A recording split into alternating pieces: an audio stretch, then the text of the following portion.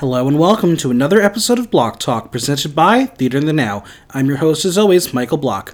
'Tis the season for Broadway Bears. As you'll learn in this episode, members of the Broadway community are raising funds for Broadway Bears Strip-a-thon. Head on over to BroadwayCares.org to learn about the organization and how you can donate to the Strip-a-thon.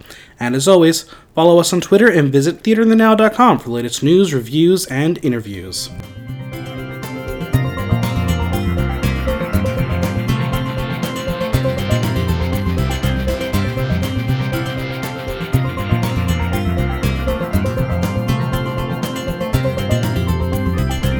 Some call him Thirst Trap. I call him Chad. Please welcome Chad Sapp. Hi. How are you? I'm great. You know it's true because your stupid ass Instagram. You should plug it right now so everyone can look at it as they listen to the podcast. Okay. Well, my Instagram handle is at CSAPP03. That's the one you're referring to. Yes, that's correct. And then, of course, I have my other one, which I'll plug later in the show. Yeah, we'll get to that. But how are you today? I'm great. A little sleepy, but great. Yeah, I love that it's finally getting nice out. Right. Which means landlords don't turn the heat off yet. Which means your apartment is super hot. Right. Like mine is right now. Right. Well, I don't know if I would go super hot, but it's enough that sun's out, guns out. It's true. And you got them out. So we're going to talk about everything Chad and your dance alter ego. Right. Let's learn about Chad first. Where are you from? So I was born in England, but I actually am from a military family. So my dad was part of the Air Force for 22 years. Proudly represent that. But I grew up mostly in Kentucky after he retired. And then I went to school there as well. So I was there for about 15, 16 years. And what's life like in Kentucky? It's a lot slower than here. And people are always like, you don't have an accent from any of the places where you've ever been. And I go, well, it's because it's a good thing that I don't have the accent from where I'm from, because and you it's haven't not a developed cute one. a New York one. I haven't developed a New York one. I've just got nondescript Midwest accent. Yeah. I feel like General American. That's me. I feel like that's a name for a burlesque performer or something. General American. Yeah, that's the next one. Great. So where did you go to school? I went to school at Northern Kentucky University. Studying Theater arts with an emphasis in musical theater and dance. Fantastic. Now, when did you start getting involved in dance and theater? College. Wow. Well, no, I've been doing theater. I started acting when I was 5 and just did a lot of school plays, a lot of school productions. Started doing some community theater work when I was in high school. And then when I was 15, I got into the Kentucky Governor School for the Arts summer program. Amazing. And it was kind of my first big audition, big awakening that maybe I could follow that path as a career, because I got in as one of 30 students out of 900 who had auditioned statewide. So I was one of the 15 boys they picked that year, and I said, well, maybe I could do this. And so because of that, I ended up going to college for free because I stayed in state to use the credits from doing that program. They gave me a full academic scholarship to the school that I went to. Amazing. So you graduate from college. Mm-hmm. Was New York the first place after? No, New York was originally the first goal, but my senior year of college, I auditioned for a theater conference called Southeastern Theater Conference, or SETC. And at that audition, I booked 2 years of solid work straight after college. So I ended school in May. So I don't want to say how many years ago, but I ended school in May and went straight to work at a theater in Colorado, went from that to do a cruise ship contract, went from that to another theater show in West Virginia, into a children's theater tour, into another show in Wisconsin, into another cruise ship contract, all straight back to back. So booked and blessed. So I didn't actually move to New York until about 8 years ago. Oh, crazy. Now, when you did come to New York, what was it like adjusting, and did you feel like you were behind people that you had graduated with? Actually, no. When I moved to the city, I had never actually come to visit New York. I'd never seen a Broadway show. I'd never, like, flown this far up northeast. So when I finished my second cruise ship contract, I just booked a ticket, packed 2 bags, and just moved. Amazing. I had an apartment. It fell through. I moved in with another friend who had recently kicked out one of her roommates. So I moved right on in. And it was one of those situations where I landed at the airport. I got in a cab, took it to my new apartment, got out, walked up my 6 flights of stairs. Oh, God. Unloaded my bags and said, well, I guess I live here now. And then went down to the bodega, got a sandwich, and felt like a New Yorker. It was one of those. That's amazing. So what ended up being the first Broadway show you saw? That's a really good question. I'm trying to think what it might have been. It didn't have that special... Well, I mean, just the whole experience of going to see a Broadway show is a completely different set. Yeah. Like, it just elevates things to a higher level. And now that I think about it, the show that I saw was... I'm excited. Ghost. Oh, I'm sorry. I know. But I will say this. Did you pay for the ticket? No, I didn't. Good. Oh, God. A friend of mine that I had worked at Disney World with called and said, a friend of mine can't go. I have front row seats. Do you want to go with me? And I said, okay, sure, I'll go. I haven't seen the show. I don't know any of the music. I know the storyline, blah, blah, blah. And then I got there and I go, well, I could do that. It's true. And so I just kept auditioning and doing all that, but we'll get to that later. Yeah. So, did you at least appreciate the magic from Ghost? Of course. There were some really cool moments. There were really cool moments. The subway scene? Any of the special effects that they were doing were incredible. Yeah. And the voices were incredible. The part that really, didn't sell it for me as far as Broadway standards were going was just the story.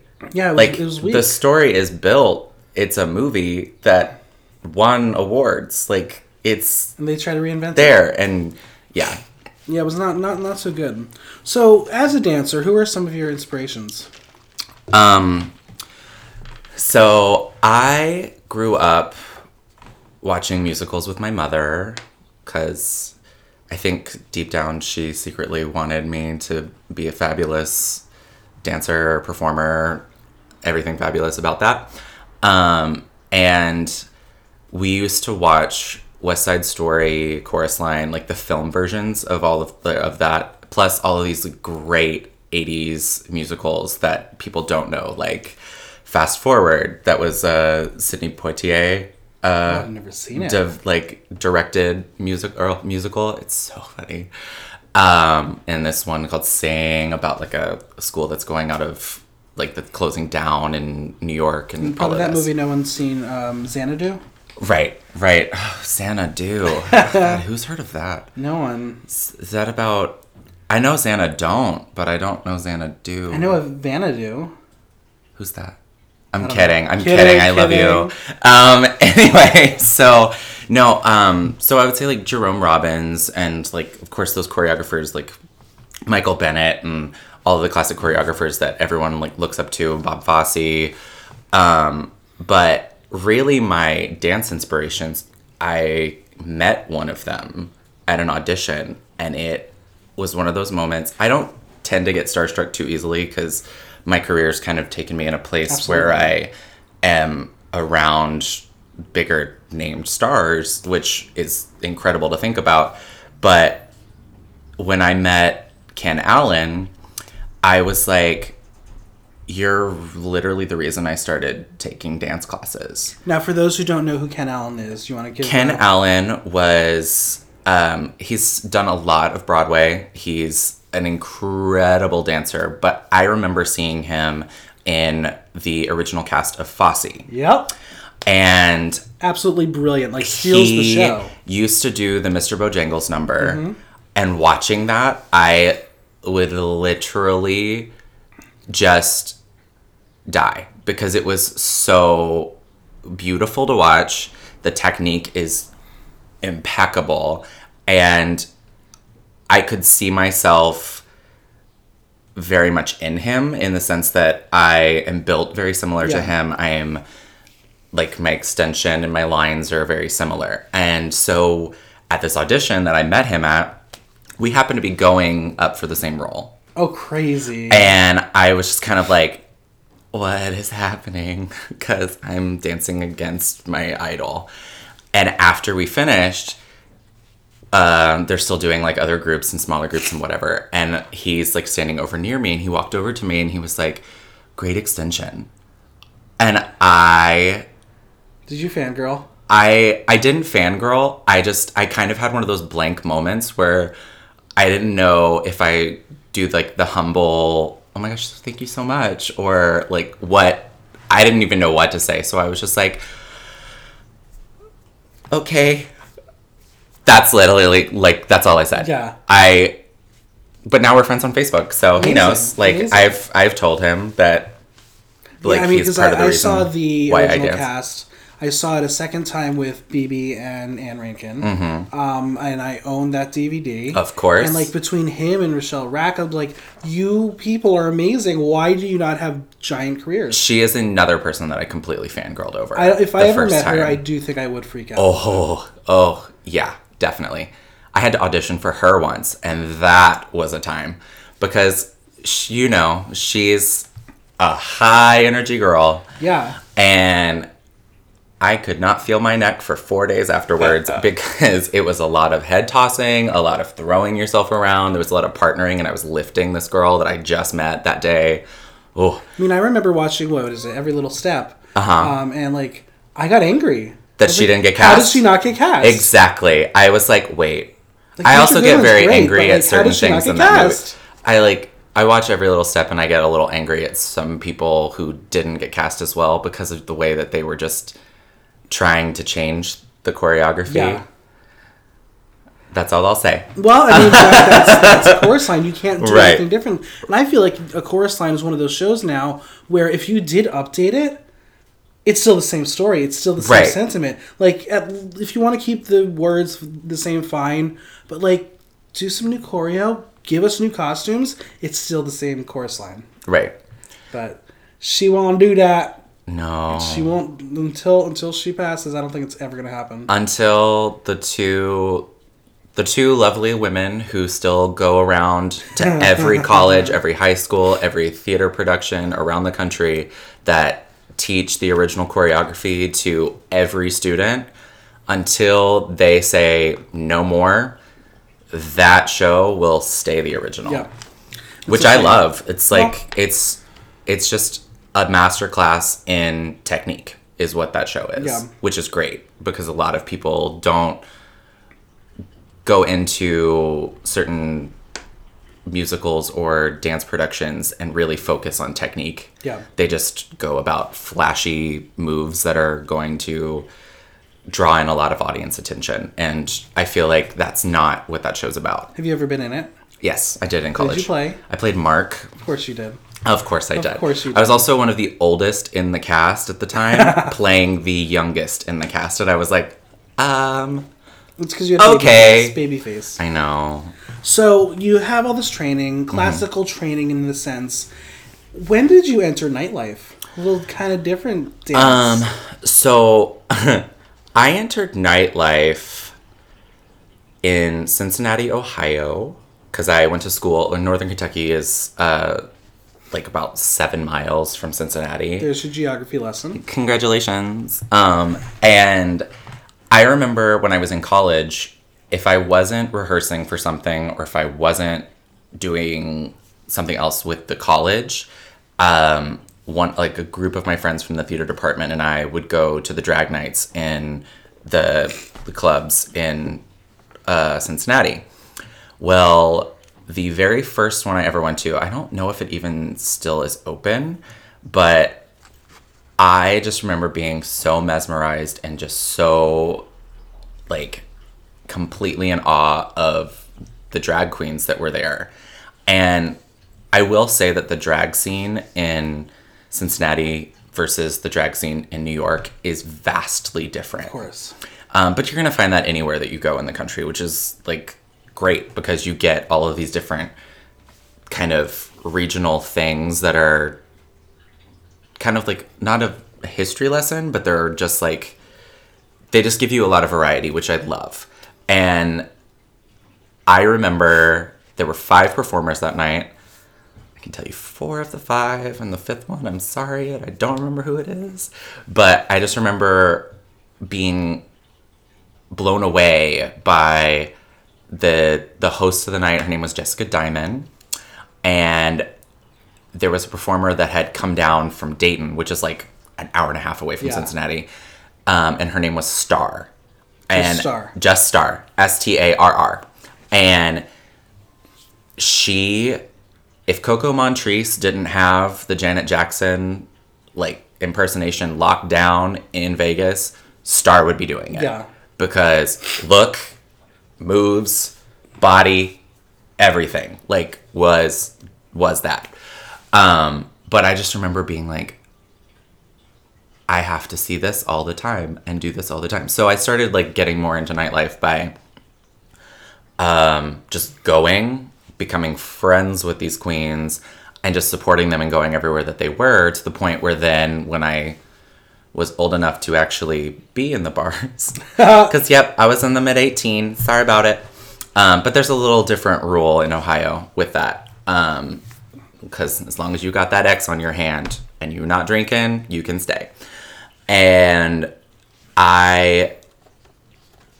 once I turned 21, then I started go-go dancing, because one of the queens that I was friends with was just like, I need someone to just, like, fill in the time when we have queens that are changing and blah, blah, blah. And I was like, oh, I'm happy to help, whatever.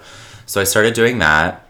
And then I left Cincinnati and started performing all over the place and doing all these different cruise ship gigs and dance jobs other places. And then I got back into it, ironically, when I worked in Orlando for a mouse. A little mouse? A little mouse.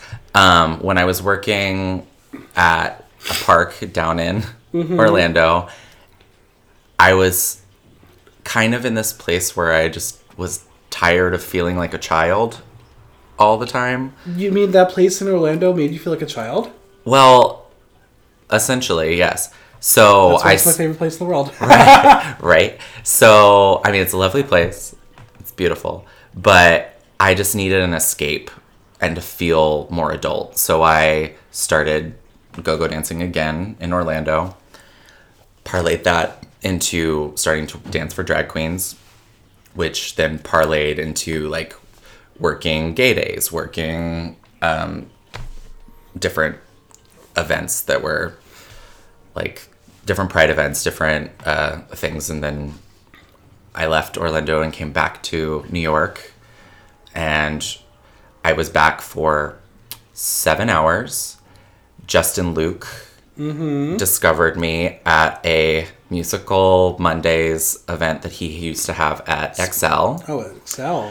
And our dear friend, Vanna Dew, was in her alternate form and was singing that night and pulled me up on stage for a little contest. I had to sing a Barbra Streisand song that I was a horrible homosexual and did not know the words for. Which was it? And I think it was People. Okay. And Kyle was legitimately feeding me line by line while I was singing it. He was, like, whispering in my ear. And the other boys that were on stage with him were all having to strip me at the same time of me singing. Because the whole competition, or, like, the game of it, was I was supposed to sing and not break character, while the boys that were part of the show could do whatever they wanted to me to try to make me break. So they all decided that they thought I would break if they took my clothes off, which didn't, because they didn't know that I had go-go danced or that I do anything where clothes would come off. And So I get all the way through the song. I'm walking back to my table, holding all of my clothes. Justin walks up and he goes, "I need to talk to you." And I was like, "Oh God, am I getting kicked out of the bar?" I don't know what's happening. I thought this would be okay. And he said, "Do you dance for anyone?" And I said, "No, I just got back from a contract." And he was like, "Do you want to dance for anyone?" And I was like, I don't know what this means. And he goes, "If you're interested in go-go dancing, I have a spot open on Thursday if you want to come, blah, blah, blah." So I came, did the spot, and then 2 weeks later was his go-go dance manager, because the one that had been there had stepped down, but he noticed that I was very organized, very attentive, punctual, all the words that showed that I was responsible. And he put me to work. I worked for Boy Party for a year and a half. Then started working for a lot of drag queens, bars, all the things. Yeah. So then you did another form of dance in the nightlife circuit. I do. You want to talk about that a little bit? I do. That's why I'm here. So a few years ago, one of the big things that I always do and what I've always been very interested in, when I was in college, I stumbled upon a video of Broadway Bears. Mm-hmm. And I just remember being like completely in awe of the choreography, of the visuals, of this whole concept of using what you have visually or what you have talent-wise or what your body looks like or anything like that to raise money for a good cause. And so I just remember seeing that video. I think it was like my sophomore year, maybe. Sophomore or junior year. It was like back beginning of YouTube. Again, I'm dating myself. You're welcome. And I just remember seeing this video and being like, I have to do this someday. I don't know how, I don't know when, but I have to do this someday. So when I moved to the city, I started like trying to make the right connections, trying to figure out how people got involved with the show, and the main connection that kind of put me involved ended up coming from a very strange situation, because I was booked to work and dance on a music video, and the costumer and I became really good friends. And he's a person that costumes for Broadway Bears a lot of years. He took last year off, but I think he's supposed to be coming back for this year. But his name's DW. And he was just like, it's all volunteer based. You bring in your headshot and resume. If you're available and it works out, the choreographer puts you in a number, you do the number, and you're in it. You're there. And I said, well, that's easy. Great. Well, of course, he told me that year, like a week after the submission deadline. So I waited until the following year, was put in to dance for the 25th anniversary of Broadway Bears in the director's number. Amazing.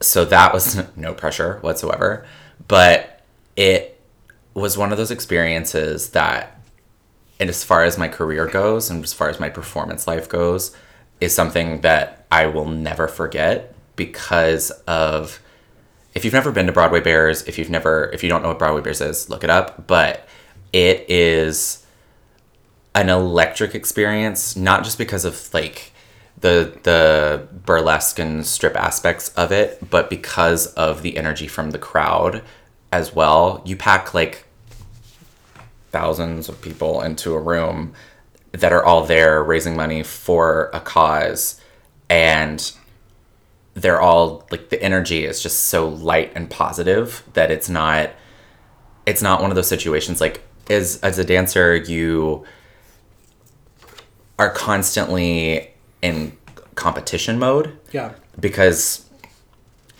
even if you're not at an audition, a lot of dancers will have the mentality that the next job could be from the person that I run into on the street. So you kind of always have to be like a hunter in a way, because you are always on the offense. So it's one of those situations where everyone can just relax, do what they do, and put on a good show and not feel like they're having to compete about it, Yeah. which is wonderful. So that's only once a year. Right. And last year you were a poster boy? Did a little some promo shots? I did some promo shots, but they were for... So I started a separate fundraiser that I was the poster boy for, unintentionally. Just it ended up happening because of the fact that there weren't enough people from my number available to do it. Because I was just going to be the producer. I was going to find the photographer. I was going to find the people to be in the shots. And then there were only 3 of us available that day. So I said, I guess anyone we might know who was in the shot? Drag name or real name? Both. Well, Ian Joseph, Shelby Late. Was she late or early? She was early. She was like right on. Well, she wasn't even like right on time. She was early, and she had just come from work. Like she had done. Like, she was there. She had no excuses. And then our poster boy was Sean. I'm blanking on his last name at the moment. Stevens. I was totally right to begin with. It was Sean Steven. So yes. So he was our poster boy for the shots and all of that. But kind of where the Broadway Bears life was taking me was I really enjoyed the concept of stripping for a cause, which is like growing up in the Bible Belt was not something I ever thought I would do. Not a chance. I was like, I was that little church boy. And then Satan and the sin of the city got to me. No, it's totally not true. But I just remember a friend of mine who does Broadway Bears and is also part of the burlesque troupe that I'm part of, had invited me to a show. And I was like, yeah, of course, I'll come and support you. And so his name is Milo Pony. Mm-hmm. Milo. He is part of Bad Apple Boylesque, which I too now am part of. But he had invited me to the show. I took my friend James, and about 3 acts into the show, James leaned over to me and he goes, "You should be doing this." And I looked at him and I was kind of like, yeah, sure. And then I went, I should be doing this. And so that night, I Instagram messaged, because I had no contact to the 2 owners of Bad Apple, Apollo Dione and Don Chipotle. I didn't have their Facebook information or any contact information for them. So I messaged them on Instagram and was just like, okay, we'll see how this goes. I woke up in the morning and I had a message from them. And later that day, I met them at therapy, talked to them for about 20 minutes, and suddenly was in Bad Apple Boylesque. Amazing. And so I was just like, okay, well, I guess I am a Boylesque person now. I do that. And I didn't have a name yet. Yeah, let's. I want to hear the origin story. So the origin story. So for those who don't know, my name is Twinkie Boots. That came from a combination of my background starting in burlesque was Broadway Bears. The director and producer, founder of Broadway Bears is Jerry Mitchell. Yep. Jerry Mitchell is the choreographer director of Kinky Boots. Starting to hear it? Okay, great.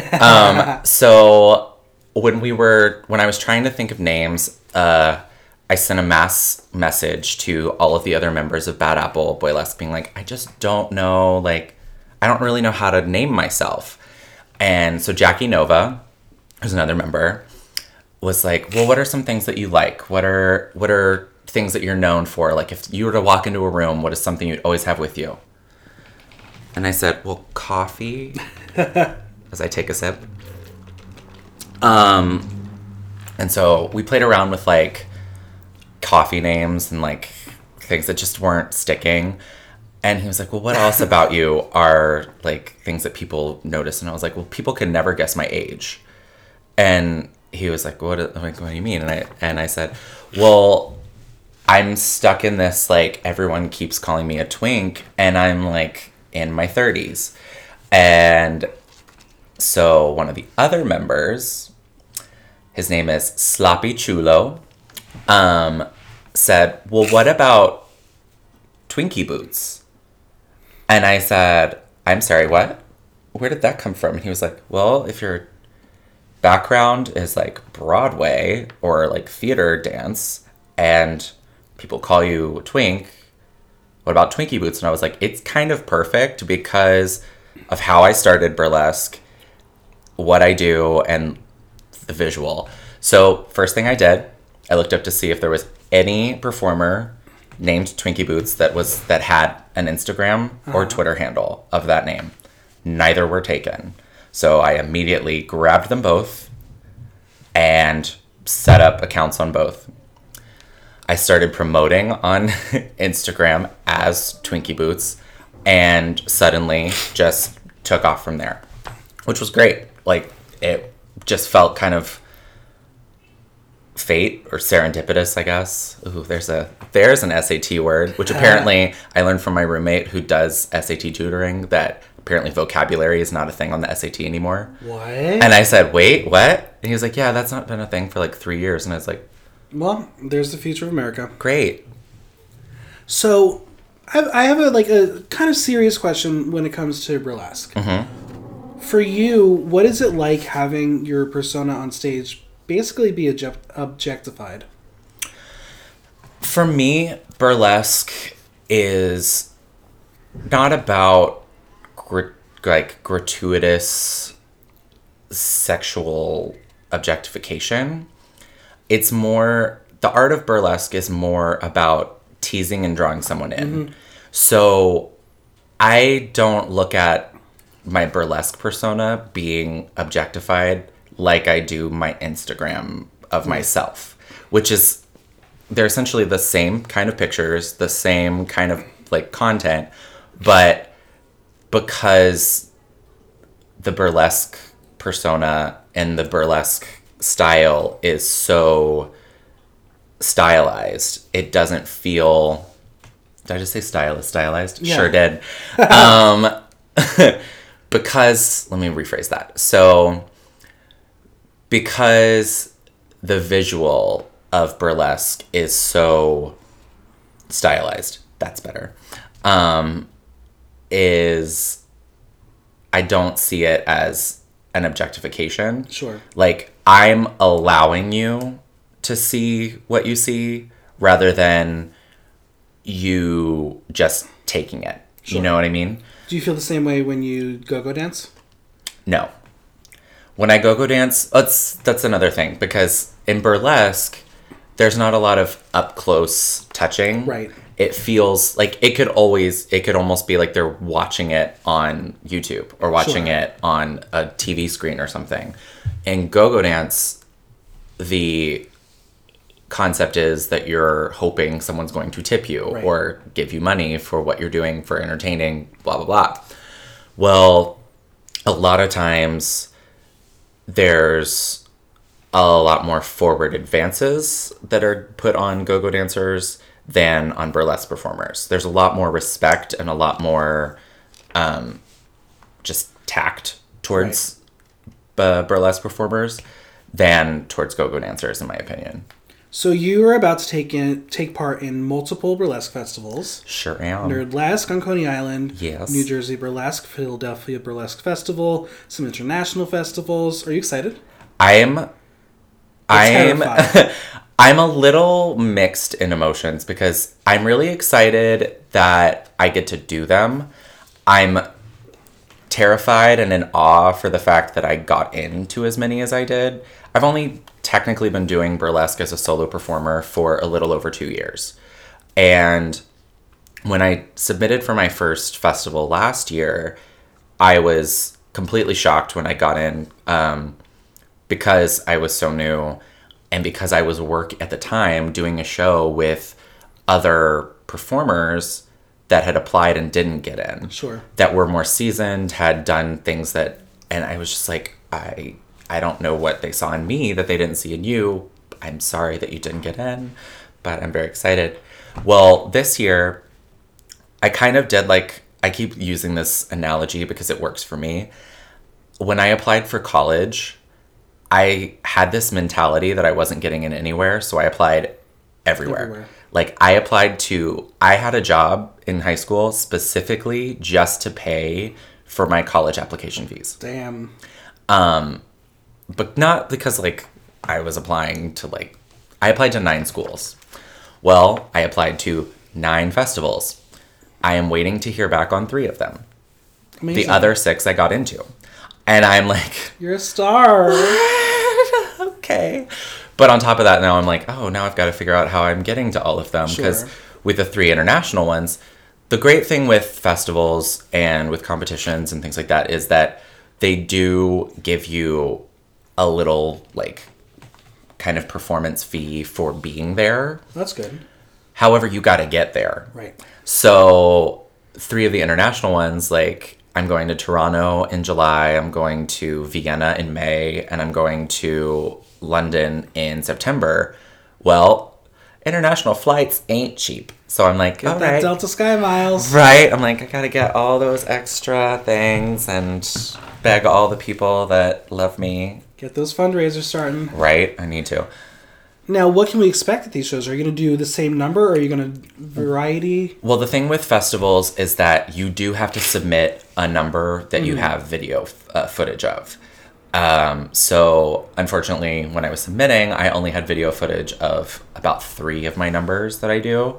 So, for some of them, I varied it up, and, like, a few of them are very specific. Like, Nerdlesque, which is coming up this weekend, is all like pop culture things. So it's like TV shows, movies, comic books, different pop culture references. And so I only had video of one of my numbers that would fit for that. So I submitted it, got it in, and they were really excited because they were like, that's not a topic that we have this year. So great, we can put it in. So it's my Matrix number. Ooh. Where I'm Neo from the Matrix. Of course. Because, you know, clearly I'm Trinity. No, but it's a fun number. I use music that wouldn't characteristically be associated with the Matrix. Sure. So it's fun. Now, a lot of people know that you are a choreographer. Correct. You do that a little bit. What is your process when you choreograph? It really depends on the project. If I'm choreographing, because I choreograph a lot for drag queens, the first thing I need to know, like, what their performance style is. Right. If they're a queen that's not really known for hitting a step or like doing a lot of dance, I need to know that prior so that I can give them movement that's not going to look silly on them, but also is still going to sell whatever they're doing. And so a lot of times I will either go to their show or see them perform somewhere first, just so I get a sense of how they perform. But then for a lot of them, it's just me playing around in my living room in my heels, because yes, I am one of those choreographers that if I'm going to require you to do something in heels, I have to make sure that it can be done. Right. So I will do it in heels too, and I do it in rehearsal when I teach it. And a lot of people are completely like perplexed and confused by that. Like, I don't understand why other choreographers don't do that. Yeah. Is that if you're gonna expect someone to do the number in a specific type of footwear or a specific type of costume, you have to know that the movement can be done in it. So, yes, I don't get in full geesh and like paint my face and pad and wear tight latex skirts. Pads. It's true, but I grew up in like my original drag life, like knowing about it. They pad. It's true. In Cincinnati, they pad. Do you find yourself choreographing like random places if you hear a song that you like or inspires you? Oh yeah. So we can just see like on the subway like dancing and yeah. That's I've done a full tap break on the platform at 57th and 7th listening to Bang Bang. Of course. I like wanted to choreograph this whole like school, like private school number, like full on private school, like Britney Spears Baby One More Time number to Bang Bang, Jessie J, Ariana Grande, Nicki Minaj. And I wanted the teacher to be Nicki Minaj and full on tap break during her rap. I had it all planned out, had it ready, and I was just like, where am I going to do this? Who's going to do this? That's Nidra and Stephanie's Child. Right. Nidra and Stephanie's Child doing the tap break. It'll be great. Yeah. So, speaking of drag queens... I thought you were going to say, speaking of Stephanie's Child. And I was going to go, great. Well, no. So, not many people know, but you and I have something in common. One of our favorite shows is Survivor. Mm-hmm. And in honor of Survivor, we're going to play a little game. Okay. It's called Survivor Drag Queen. I'm going to give you a bunch of drag queens of both New York City and Drag Race fame that you've worked with. Okay. And you're going to tell me how they're going to do on the show. If okay. Like, if they're going to be, like, early boots, make the merge. Jury, what if they're going to win, however you want to do it. And if you want to, this will be just, like, for us, because no one else will get it, but feel like you want to compare them Marty Kraft, if you're listening, you'll get it. If you want to compare them to a previous player, go for it. Okay. So we are going to start off with Miss Fame. Miss Fame.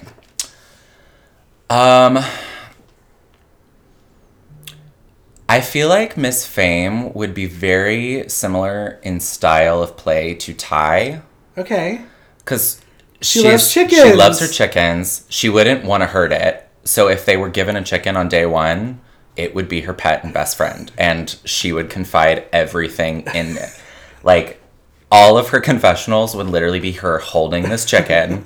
And just, she would have named it, all of it. Like, it would have gotten a home. Like, Sia would have given her money. Sia would have given her money. As far as gameplay, Fame's not really a backstabbing type person. So I feel like she would get blindsided at some point because people would just... She's too likable to really...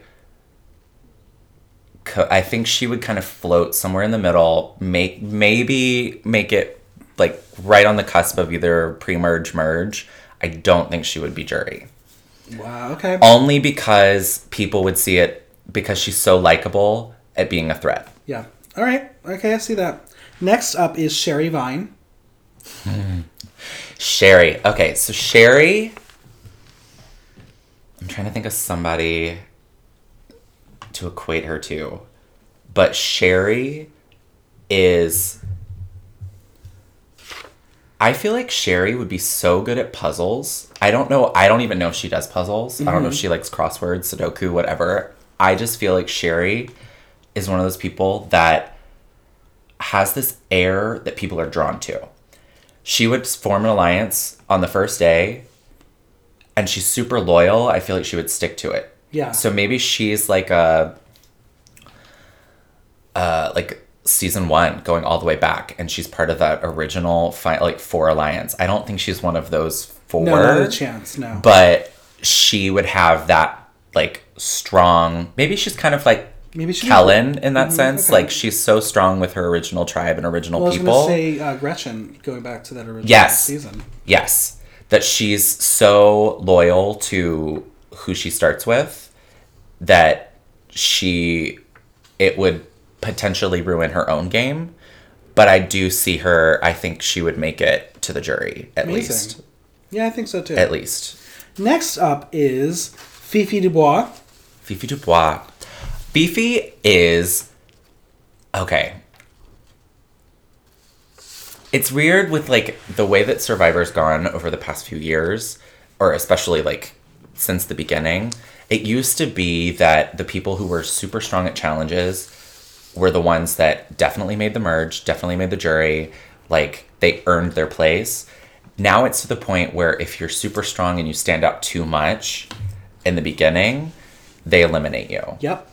And so that's where the difficulty comes.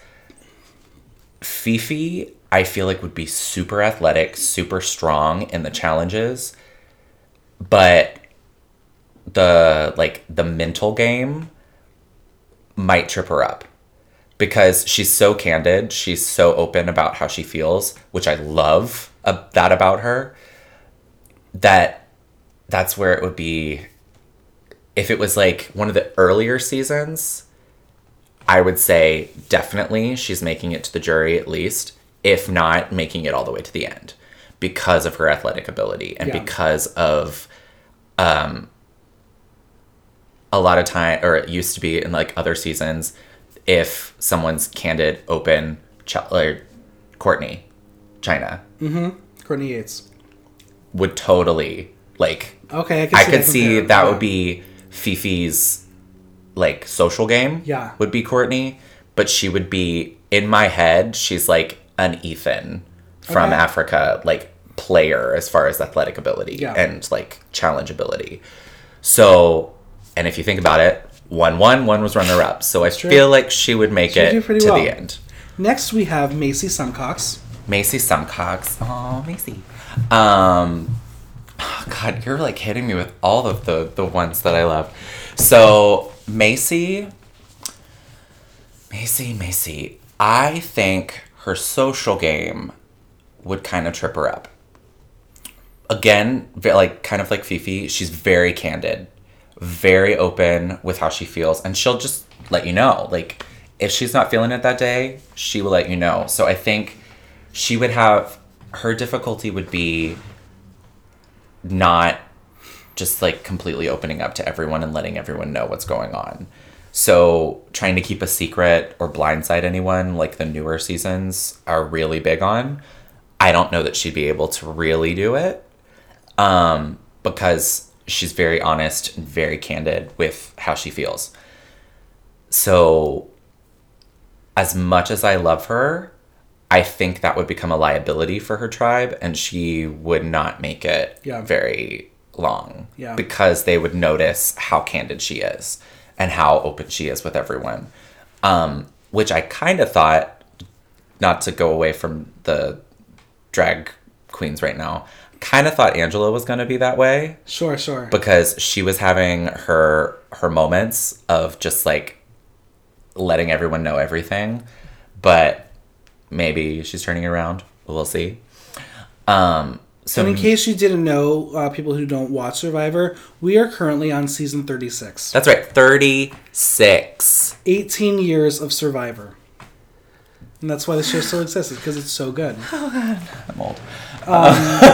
Well, so Macy, not so good in the game. I feel like pre-merge, she would go out. Well, next up, I have Carmen Side Me. Carmen Side Me. Okay.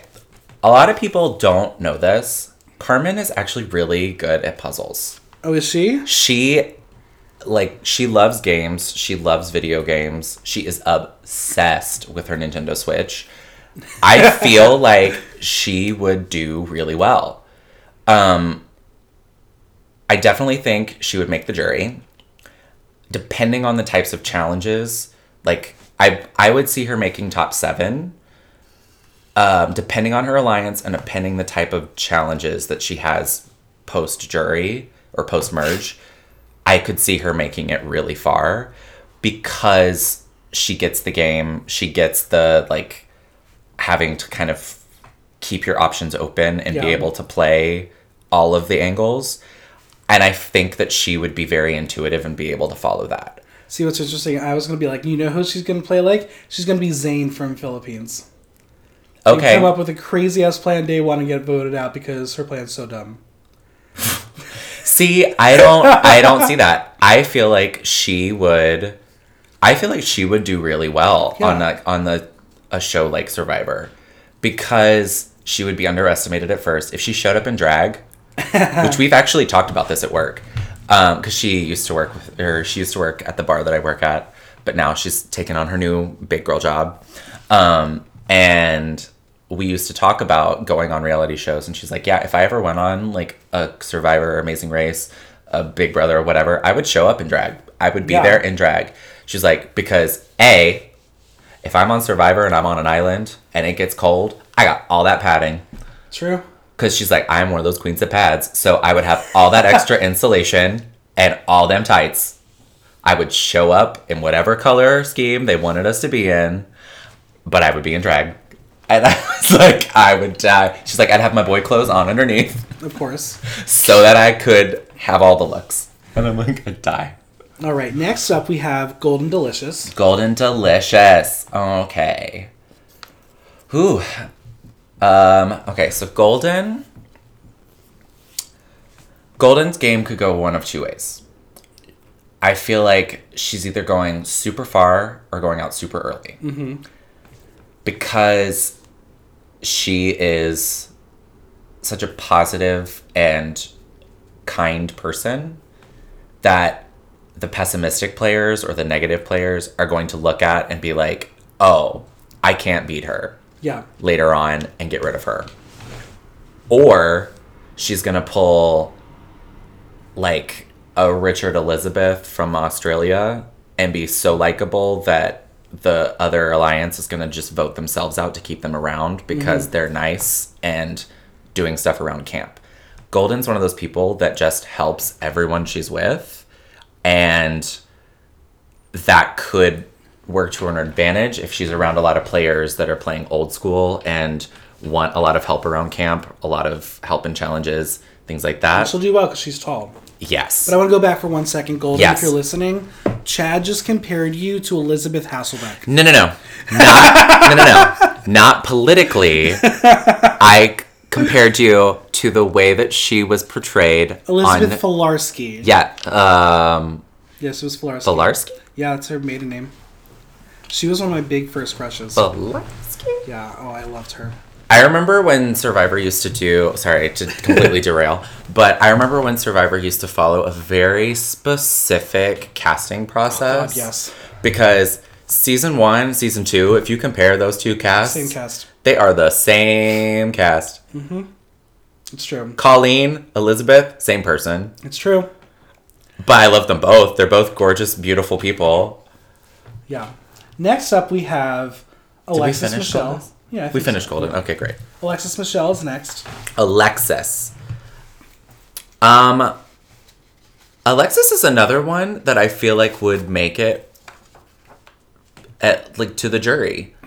I feel like her social game, she wouldn't take any shit from anyone. No, and if you backstab her, she is going to be pissed. If you backstab her, she'd be the one that would be able to rally everyone else against you.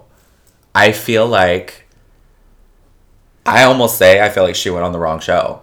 I feel like if she had gone on Survivor, I honestly think she could have won. Ooh, can we make this happen?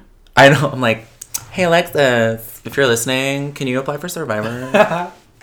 Yeah, I think she would do well. I think she could win, actually. She's got a great social game. She's smart. And I feel like, I don't know if she can swim, but I feel like she could do good in these in the challenges. I feel like if she does get blindsided, though, she would be bit of jury. I don't know. Because it would depend on how close. If she was blindsided, like, top 4, yes. Bitter jury to whoever did the blind side, or whoever orchestrated the blind side. If it was, like, earlier on in the jury, she'd have some time to marinate with it. I think then she would appreciate the gameplay more. And I don't think it would be, I think it would come down to like whatever the answer to her question would be. Next we have BB Zahara Benet. Okay.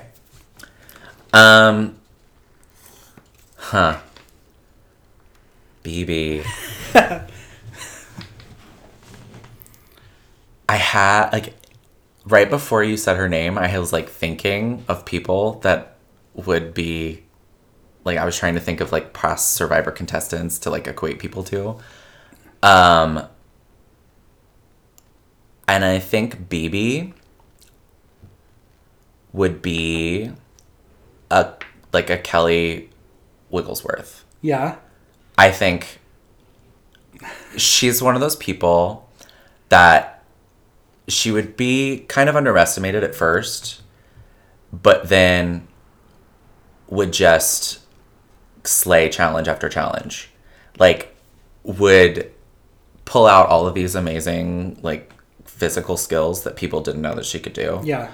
And she's very resilient. So I feel like if it were like stamina challenge after stamina challenge after stamina challenge, she would have this completely zen mentality and not move.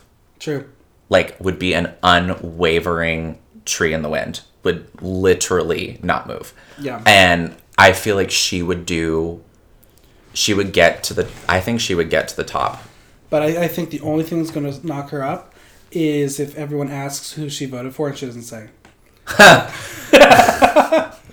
Okay, last grouping. I'm going to give you a pregame alliance. That they came in as an alliance. Okay. How they do. It's the Femme Fatale Alliance. Okay. Comprised of Vanadu, Poppy, and Bijou. Okay. So, we're saying... Okay. Rewind. Is this alliance coming in a... Like, they've all been on the same tribe and coming into the Like, they met on day one. They met on day one. And they've done pretty well. Like, they've done well. Okay. This might cause a fight. Hope not. So, if they are able to get to the merge, they've come into the merge, the three of them are still intact. Bijou, I think, would find whatever attractive male is post-merge, pull him in to be part of a 4-part alliance with them. So that way they have an extra target in case there's not someone to be eliminated other than them, so that the three of them could then turn on this new unsuspecting guy. We'll just call him Kenneth. Love you. So they would bring in this other person. Then I feel like if it came down to a situation where they'd already gotten rid of the other person and there were only the three of them were able to be voted out, I feel like the other people would turn on Vanna. Whoever the other voting person would want Vanna gone. Mm-hmm. Because I think Vanna would have the strongest personality as far as like on the TV, like on the game itself. Not that Bijou and Poppy don't have strong personalities. I think that Vanna's would just come across as, I don't want to, like, aggressive isn't the word. It's more, as far as gameplay is concerned, the other person would be more threatened, I feel like, by Vanna than the other two. Yeah. Which is stupid to be... It's stupid to underestimate any of the three of them to begin with, but I feel like it's stupid to underestimate Poppy and Bijou and think that they're not threatening in gameplay. So if, let's say, everything works out perfectly... And the three of them all make it to the final? The final three. Who wins? Depends on what feathers they ruffled in the jury. But the way that... Okay. Since they all competed on the same season of Ultimate Drag, I would say the one that would end up winning, it really depends. This is hard. Based on all the Survivor knowledge you have. Based on all the Survivor knowledge I have, it would really depend on what season they were competing on. Because there have been seasons where the most likable one wins, the one who's been the most aggressive in playing the game the hardest wins, let's play with this. Let's say their jury is the rest of the cast of Season 4 of Ultimate Drag Pageant. So it's Harriola and Dee Dee and Cicatrix Bella, Miss Felicia. So if those 5 were getting to vote, not to put words in their mouth, and who This would is vote for who. hypothetical survivor. Hypothetical survivor, I think.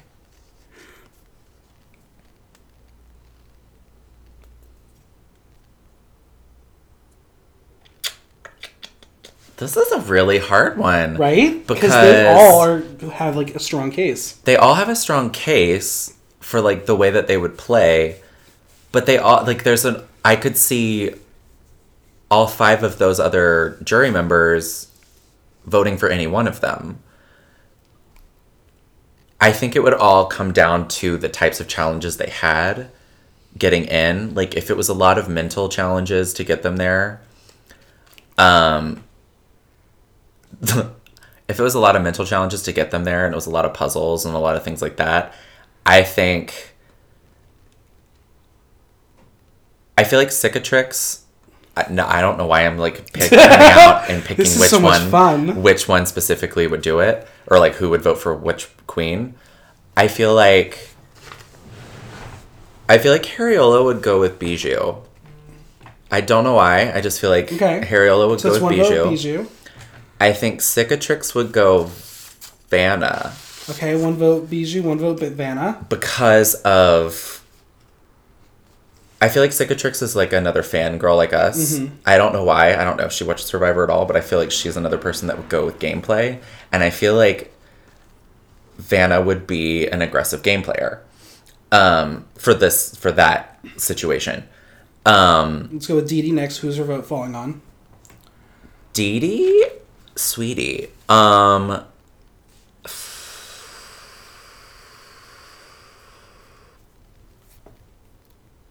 come back to Dee Dee. Because I think she's the the deciding vote. So then let's go Bella. I think Bella goes Poppy. Okay, so it's a 3-way tie right now. So then we have Miss Felicia, who is a Survivor fan. Oh, okay. That changes things, because Oh, yeah, we talk about... Because Bella might be a Survivor fan, too, and I don't know that. But, if that's the case, I think Felicia goes Vanna. Okay, which leaves Dee Dee. And I think Dee Dee would go... I think Dee Dee would do the diplomatic and go based on who was winning the most challenges. And in my head, I feel like Vanna would be... I think Vanna would take her vote. Well, there you go. Vanna Dew just won Survivor Femme Fatale. And now she's screaming, saying, I want something! I beat you!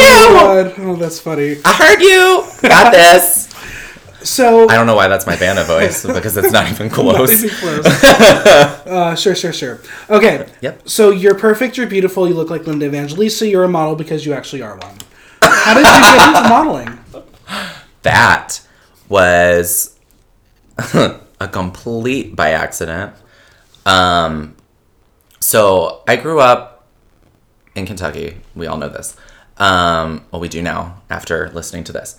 But in college, I kind of felt like this is such a cliche. Like every model says this at some point. It's like, I felt like the ugly duckling, blah, blah, blah. Like, I went through my ugly phase or whatever. But I honestly feel like my college experience, I was very overlooked as far as, like, physical appearance was concerned. Because of the fact that I entered freshman year, I was 6'1", weighed, like, so little that if a strong wind came, I was going to get knocked over.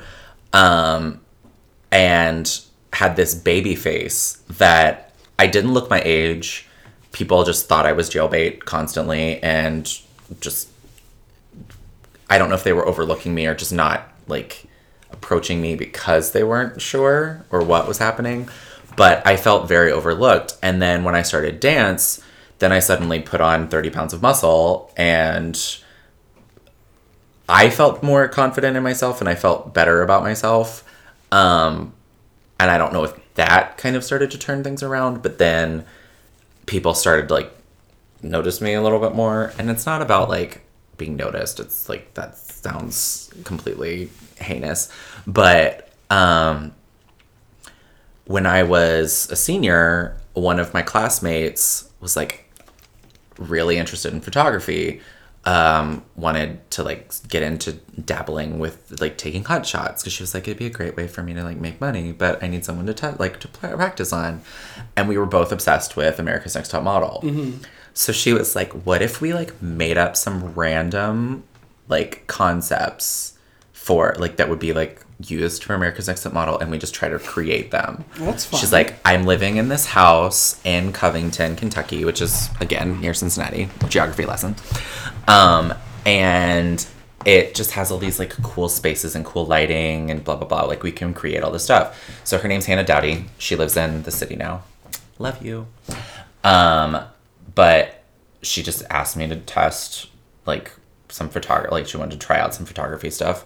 So I did that for her. And then I happened to put up those pictures on my MySpace. Oh, God, you're dating yourself again. I don't care. I've already said I'm in my 30s. It's fine.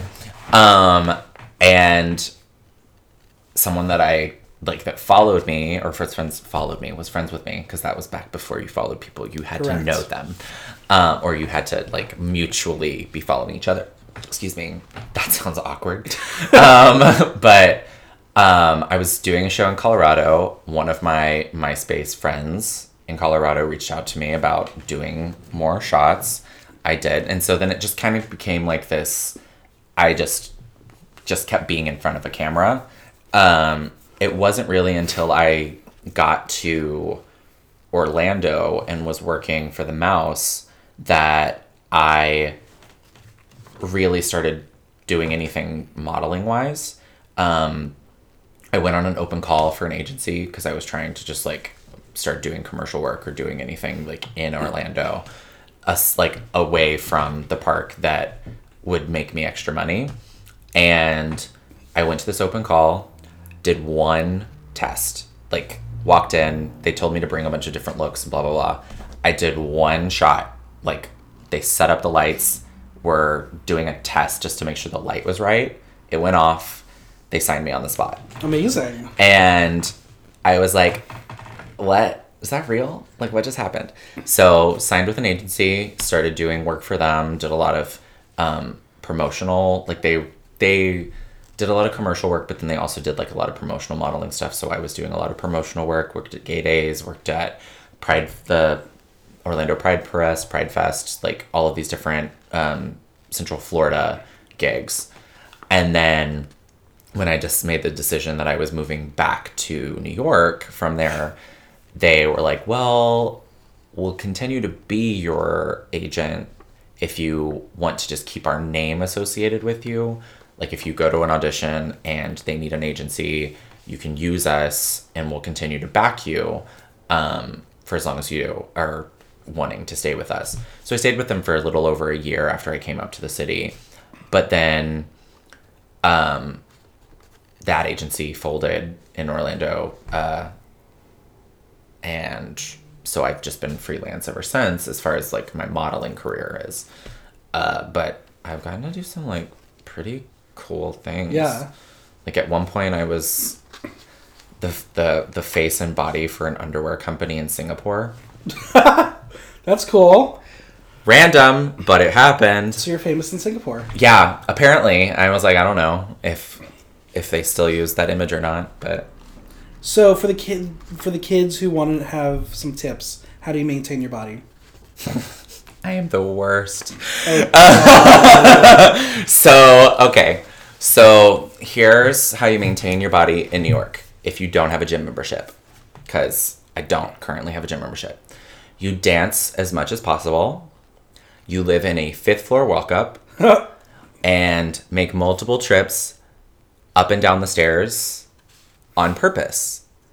I still do this a lot of times. Like, if I'm sitting on the couch and I feel like I'm having a really lazy day, if I have to get up to use the restroom or get up to like get a drink or get up and have a snack or get up or whatever, if I'm getting up for any reason, I do 20 push-ups, 20 to 30 crunches, plank for 30 seconds, and then get whatever I got up to do. And so that way I'm like still being active without having a gym membership, but it's like the bare minimum, I feel like, because it's just like, well, okay, I'm gonna get up, so I might as well do these. Okay. So your Instagram is kind of famous because you do something called the glute salute. Yeah. Do you post every submission you get? Yes, I absolutely do. Part of the reason, like, I do it is because of the following that I have. I started with Instagram almost at its inception. I downloaded the app on one of my trips up to New York for an audition after I had moved away and gone to Orlando. I flew back up to do a callback for the national tour of Cats. Didn't get it, but it's okay. I came back for the callback. And when I was coming back up, I downloaded the app because I was just like looking for different ways of expressing myself or like feeling involved in social media, but not just constantly posting every thought that I had on Instagram. Or not Instagram, on Facebook. And I didn't have a Twitter because I didn't feel like that was the right time for me to have a Twitter. This is a really convoluted reason. But until I joined the Screen Actors Guild, I didn't feel like there was a reason that I needed an Instagram. Or not an Instagram. I keep saying that. I didn't need a Twitter. Because I wanted my Twitter handle, this is so stupid, I wanted to be the, like, official, I wanted to be the Chad Zapp. So I waited until I wanted whatever my, like, union professional career name was going to be. I wanted that to be my Twitter handle. So I made sure that when I joined the union, I could be that. So it's like, yeah, I didn't get a Twitter until I joined the Screen Actors Guild and was the official Twitter handle. But I feel like I went away from the question itself. Just about the glute salute, like glute why salute. You do it. So I do glute salute mainly because it used to be a big thing, like shout out for shout out, like all this stuff, and you would post before the stories came along. It was like posting a picture of this person that you knew on Instagram, or maybe you knew them in real life, that would just so hopefully drum up more followers for that person. And it was a way of like spreading the network and spreading the net out a little further to find more people that would possibly be interested in the content that you were putting out. Because like when I first started on Instagram, if you go back real early in what my Instagram was, it was like pictures of posters that I thought were really interesting, or like whatever I did with my hair that day, or like me walking my roommate in Orlando's dog, or things like that. It wasn't what it is now. Right. So my Instagram like built very slowly for a long time. And then I worked on a television show called Ink Master. Where I was entirely naked. Pause for the fact that people are like, what? Where's that episode? What episode was it? I don't remember the season. I think it might be 5. Someone will find it. It's a season where I was body painted in UV blacklight body paint. But the whole challenge was the artists had to make the human form disappear so that when the lights went off and they turned on a black light, you wouldn't necessarily know that what was in front of you was a human or like a person, that you would just see whatever image they painted. And the people who were my artists won the challenge. Well, I'm assuming that in the credits they posted my name because overnight my following on Instagram doubled. Crazy. Over one episode.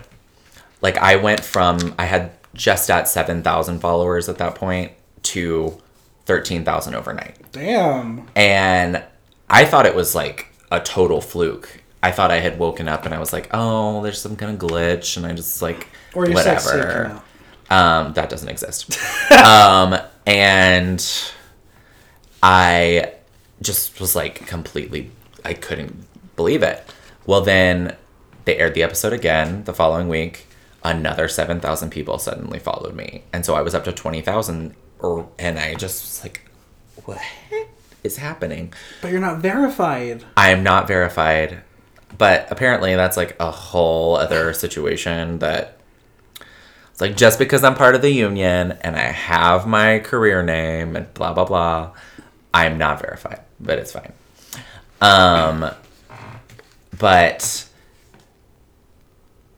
the way that my fan base, I say this with air quotes that you can't see, grew was literally Ink Master and going on tour with Miss Fame.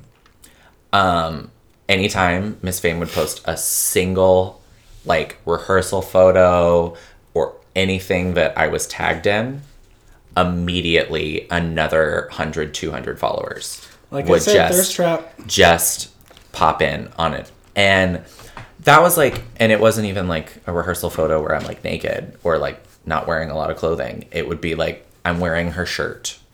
And they would say, oh, that person follows her, or she follows him, and would follow me. And so there's this, which I'm very appreciative of, is the fact that a lot of loyal people to other people will follow people that they're loyal to. Mm-hmm. If that made sense. Yeah. I was like, I don't know if I'm speaking English at this point, but sure am. So the glute salute came about. I can't take full credit for it because there's an Instagram person that I follow that used the hashtag glute salute a lot whenever he would post. His name is Tank Joey. If you don't know him, look him up. He's another thirst trap that has half of his body tattooed. Okay. It's gorgeous. Like, the tattoo itself is gorgeous. Not alone that he's also gorgeous, but like, it just, he posts a lot of things that would merit a glute salute. So when the stories became a thing on Instagram and you could post these like temporary images and it wouldn't be part of your like feed all the time, it became a little more accessible in a sense. Like, when you can tag someone and you can bring them up and bring them to the forefront, and it's something that you see like instantly when you come on, which I always see when you see it. But it was a way for me to shout out people that wasn't just like taking away from the content. Right. Because I'm one of those people that I think it's excessive on Instagram if you're posting like your lunch and then your selfie on the way to the subway and then hashtag subway life, and then you're like literally posting your entire day. I like to keep it concise and do one, maybe two, if a life-changing thing happens to me that night. Yeah. I tend to post in the morning or early afternoon, usually when I'm waking up, and then let it be. With the glute salute and with the stories, it's something you can do all day long and not feel like you're constantly posting, because A, you're not posting about yourself, you're posting about someone else. So I did the glute salute. I started it, like I did it a couple months ago, and the amount of stuff, the first one got a little much, because what essentially it is, if you haven't gathered, glute salute butt pictures. Yep. Easy peasy. That's all it is. But in the first one that I did, I didn't use the phrasing that I do now, which is send me an Instagram appropriate picture that I can post. Oh no. And when I say that there are ones that I always post everything, I post it. I sure did. It was taken down. Like, someone saw it and reported it. Oh, God. But legitimately, someone sent me a picture. I didn't doctor it. And how can I say this in a way that's not, like, just too much? I could see their religion. And that's a way we say it in the South for if you can tell if someone is circumcised or not. I could see their religion, and I could see where the sun don't shine, as Tiffany Haddish uses in Girls Trip. If you haven't seen it, it's so funny. But yeah, posted it, was taken down almost immediately, almost got my account locked. Oh, God. Like, I got an email being like, this is too much. You're on, like, I was put on, like, Instagram probation. Oh, boy. But it wasn't like, it was just that I could only post to my story, which I had already posted my picture for the day, so it was great. But yeah, so I had to, like, then rephrase it to send me something that is Instagram appropriate. And Vanna, since we've talked about her a few times, she's happy, sent me a message and was just like, do these people literally just send you all of these pictures? And I say, well, yeah, if they want to get a shout out, they send it. She's like, you are a legend. It's true. It is so true. And I'm like, I don't know if I'd go with legend. No, but you're a legend. I'm like, I'm just paying it forward. Yeah. I was like, yes. I mean, I can't say I don't get enjoyment from some of the pictures that are sent to me. Yeah. But it's just like, I'm known, my Instagram, you've mentioned it at the beginning, is a thirst trap. It is known for lots and lots of pictures of what is behind me.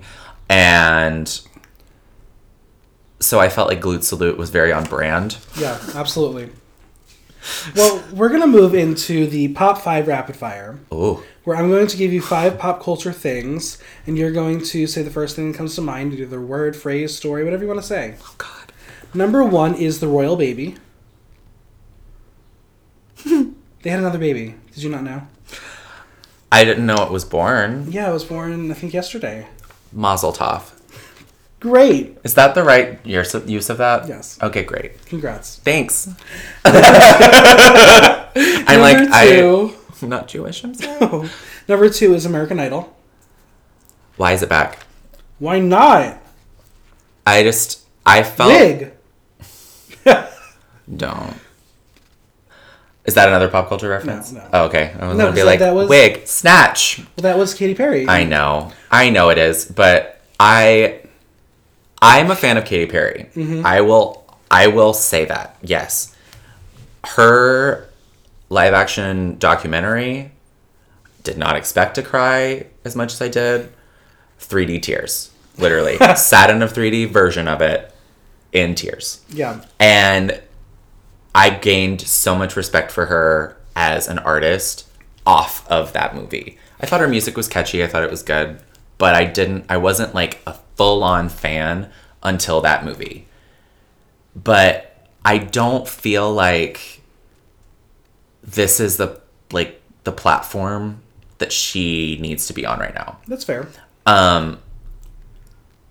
I personally would have loved what the original concept for the American Idol reboot was going to be, which was, it was supposed to be, what I have had heard through the grapevine was the 3 judges were going to be Kelly Clarkson, Jennifer Hudson, and Adam Lambert. Yep. 3 of the biggest names who have had successful careers out of the original American Idol concept. Yep. I thought that would have been a much more engaging show to follow because it would have been more genuine because the 3 of them had lived it. Absolutely. And I feel like American Idol missed the mark Well, I mean, completely it was because part of then the- they lost those two judges to Right. The Voice. Exactly, and that was part of it. I mean, the Voice will not say that they stole them, but it was basically the contract was there and they couldn't turn it down because it was a guaranteed hit for them. Right. Oh, well. Well, I'm going to use this platform and say if you're not watching it, that's fine. You don't need to watch it. But Is the... support Ada Vox. I was going to say, is the She contestant... just made the top 10. Okay. She was in Jeopardy last night, where the judges had to save her. After she sang, the judges were like, we're making an executive decision. Go in the safe zone. We're not even considering anything else. She's brilliant, and I think it's important for America. She's still competing in do drag, it. right? Correct. Okay. But I think it is very telling that the two LGBTQ members of the cast were both in Jeopardy and not pushed Right. along. But that's America. I will agree. And I was having flashbacks to when Adam Lambert lost, but that's a whole nother issue. Is that what your status... Was it you that Oh, no, had no, the well, status yes, I about had the status. hashtag justice for J-HUD? Yeah, but that was from season 3 when she was voted out. Right. Because John Stevens, the little redheaded bitch, the 16-year-old, was safe during Elton John week and J-HUD was eliminated. And I was probably 15 at the time, and I threw a temper tantrum in the basement of my parents' home. Do you know the real gag of that? What? It used to be, well, when you voted, because you used to have to call in, like dial it Yes. in. You got no text, you got no online voting, you got nothing. You had to dial Let it from go. a phone, type in the number, or redial that number to get in a vote. Well, my mother and I were huge fans of Jennifer Hudson, still are, and tried to vote for her that night. When you voted for her, it said, "Thank you for voting for Jasmine Trias." Oh, Joe. Both times that we got through. We tried Oh. all night, only got through How did she make the for top her. 3? And she was safe that week. She was. So it was like the whole thing felt very much like rigged in a way Oh, of against her, which same thing happened, not same thing, but I felt it was very rigged again a few seasons later for Jordan Sparks. Uh-huh. For the episode where she would have been eliminated, Uh-huh. they decided not to eliminate anyone that night Yep. because of America. Yep. And then suddenly she was safe every week after that. Mm-hmm. Well, then they introduced the Judges Save, and it was... Right. I loved American Idol, but... Oh, I was obsessed with the Yeah, first me season. My first concert that I ever went to was the top 10 of American Idol season 1. Ew. No Oh my God. joke. And it was one of the best shows I've ever been Yeah. to. But I would have not ranked them in the way that they were eliminated. Oh, absolutely. I mean, Tamara Grace should have won the show. If we're going on pure talent. I was Kelly from day one. I would have had the top 2 definitely should have been Tamara and Absolutely. Kelly though. That was it. But seeing Nikki McKibben perform live, These are names you haven't said in right? years. But I got them all. Seeing Nikki McKibben perform, I was like, I can understand how she made it. Yeah. As far as she did, she has a captivate. Like, I love that this interview has gone to this, but she has this captivating quality when she performs that you just believe everything that she says. Yeah. Like, you believe anything that she sings about. She could be singing about peanut butter and jelly sandwiches, and you're like, you've lived it. Yeah. You've lived it. Well, number 3 is Westworld. Oh God, I'm a horrible person. I don't watch it. That's okay. It's okay. I just watched the season 2 premiere last night, and I was like, I don't remember anything. Condensed milk. Great. That's my word. Great. Right? That's a thing, right? I think so. I don't remember. I don't know. Canned milk? Isn't that a thing? Maybe. Isn't that how she remembers? I think so. I don't know. I don't know. Ask Jackie Cox. She did a whole number about I know, and I worked on it. it. Number 4 is Sean Hannity. Apparently, I am awful at pop culture. I have no idea who that is. Sean Hannity is a reporter for Fox News who was the mysterious third client for Michael Cohen, Trump's lawyer, with the whole Stormy Daniels shit. Okay. Ignorance is bliss. I will call the entire time that he's been in office, ignorance is bliss. Because so my grandmother gave me like 2 really important pieces of advice when I was a kid. It's when you meet someone, you don't talk about politics and you don't talk about religion. Yep. And so I have carried that through in my entire life, that I don't question people's politics. If someone is dead set on knowing my political stance on something, I will give them a diplomatic version of it. I'm not going to say like far left, far right, far whatever, like completely in the middle. I don't vote based on party whatsoever. I vote based on what I think is best for the community in that time. Wherever I'm living and wherever I'm voting, I vote based on who I think will make the positive change or make the right decisions for that community. Which I think is, in a sense, like going with what politics is built to be. Like you want to better, you want to better the community. You want to have leaders that are going to strengthen, not belittle people or knock them down. And I know that there are a lot of, like, I know that especially in New York, there are a lot of queens that are very political. They're very vocal about their politics, which is, I feel, needs to be out there. I am just not the voice that does that, which is the thing. Like, that's why you have your Marty Gold Cummings. That is why you have your Gloria Swansong. That's why you have your intelligent, eloquently spoken drag queens to be that voice and be that rallying cry. It's true. I will be there marching alongside with you, but I'm not going to be the person that's like pushing my political views on anyone. Well, I hope you have a view on number 5. Oh God, I hope so too. Ariana Grande's No Tears Left to Cry. God, I am the worst gay. I haven't heard it. You haven't heard it? Maybe we should play it right now. Oh my God, we're gonna play it, but it's a bop. It's a little bit of a bop, and I'm not an Ari fan. Oh, I'm an Ari fan, but I only knew that the song came out because someone posted on posted on Facebook, like about how No Tears Left to Cry was just everything, and already the summer hit, and I was like, great, I'll hear it eventually. You'll be choreographing 12 numbers to it. I was like, that's probably the first time I'll hear it, is I will be choreographing it for somebody and be like, oh, this is cute. Who sings this? I'll know it's her voice. But yeah, God, can we get 5 new pop culture things that I actually know about? Well, now I have my previous guest ask my current guest a question. Oh. And this is a question from Blake Zolfo. What favorite experience from your past did you enjoy but had the hardest time describing? Whispering into myself helps. It's a tough question. It's a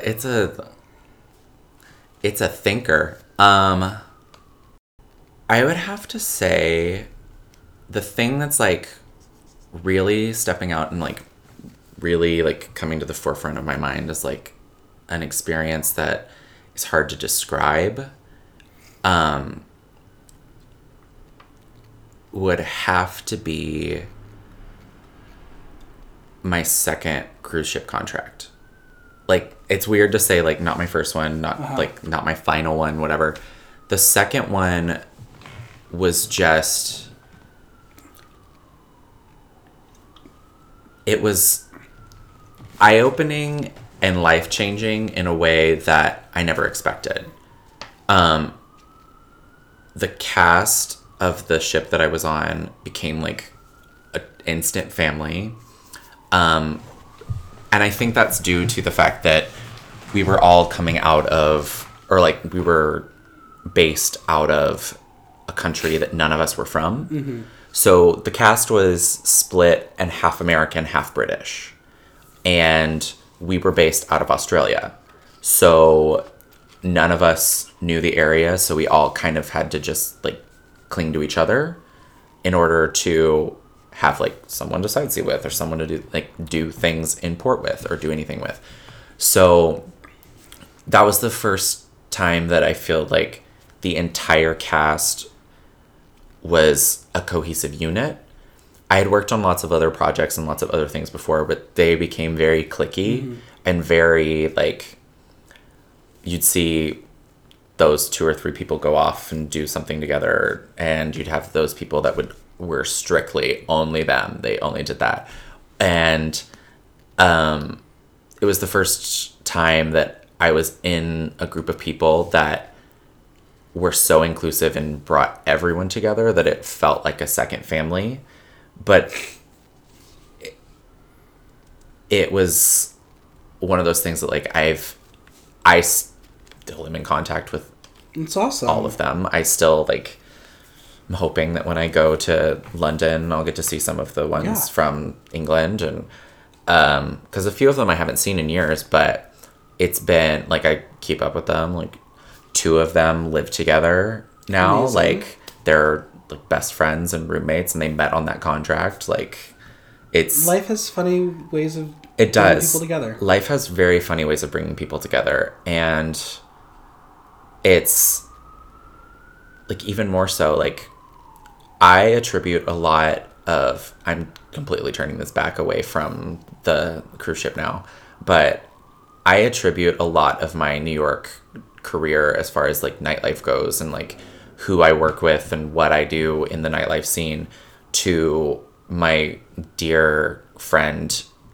Like I assist and choreograph on a lot of his projects. I work with him a lot. I dance for him. I dance with him, and we click. And his name is Richard Schaefer,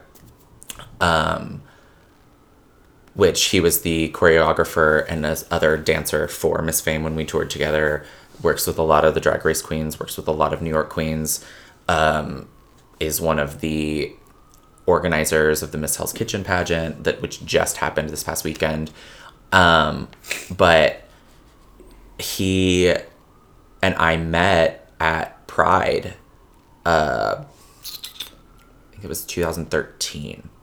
Wait, I have to go back. It was 14. That's what your Bianca won, correct? I believe so.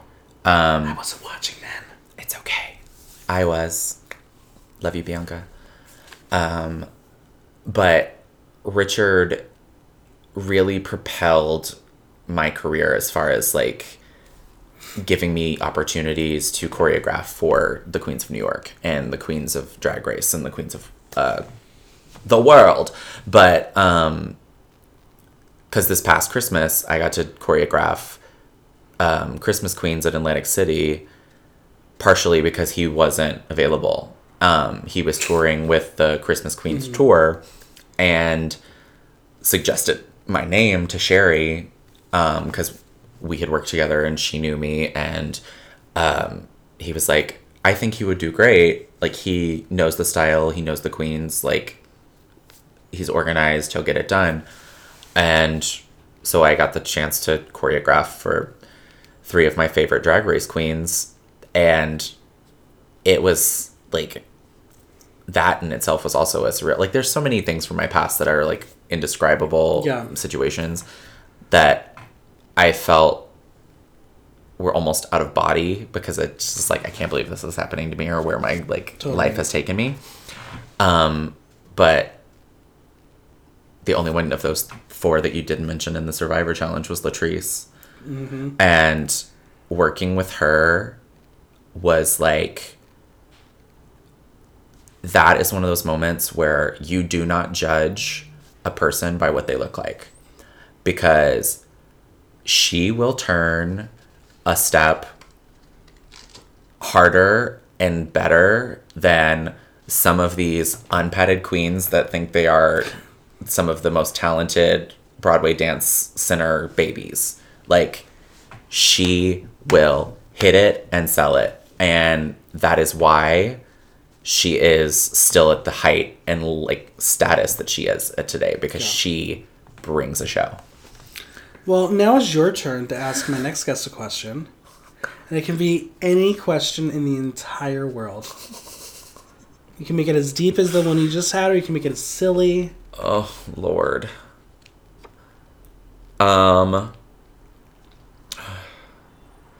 It's hard to come up with just a general question, but I'm going to say, here's my question for the next guest, coming from Twinkie Boots. Because I don't know why it's not coming from Chad, it's coming from Twinkie Boots. But, so my question is going to be, because a lot of the guests on your Block Talk are of the LGBT community, with Pride coming up in June, what do you think, this is for the guest, what do you think is the most important aspect for the community to take away from Pride? I love it. I'm excited for the answer. Well, I am too, because I really hope it's like Gloria or, it should be like Daphne Always. I want to get her on. I want to get her on. I hope my question goes to Daphne Always. Well, let's... I'm putting it out in the universe. Get her on. Well, if you made it this far in the podcast, use hashtag Twinkie Boots. Now, plug all your social media and all of your... And all forms. And fundraisers. Great. So, as I mentioned before with Twinkie Boots and his origin, he started with Broadway Bears. It is the season for fundraising for Broadway Bears. So I've started my, what we call the Stripathon, which is our online fundraising campaign. You can go to donate, DONATE, we're seeing how well I can spell right now, .Broadway, BROADWAY, cares, all one word, CARES.org, /Chadley. CHADLEY, and that'll take you to my personal Stripathon page. You'll see a picture of me in a sideways tilt with my legs straight up in the air, because, dance. So the fundraising for that goes up until, it goes all the way through the end of the year, so you can donate at any time between now and December 31st. But the actual show for Broadway Bears this year is on June 17th. As far as social media goes, I am on Twitter as _Chad_Sap. Or you can follow my other Twitter, which is at Twinkie Boots, all one word, TWINKY, Boots, BOOTS. And then I'm on Instagram as at CSAP03, CSAPP03, or at Twinkie Boots. Follow everything. And if you have a glute salute that you want to share when the time comes, do it. Just slide into my DMs on CSAP, because I see those a lot more frequently. Yeah. Well, Chad, this was incredible. Thank you for coming on. Thank you for having me. A huge thanks to Chad for chatting. Subscribe on iTunes or SoundCloud and leave us a review while you're there. And visit Patreon to become a patron of the podcast today. If you have any questions or comments, drop me a line at theaterthenow.com via our question link. Until next time, I'm Michael Block, and that was Block Talk.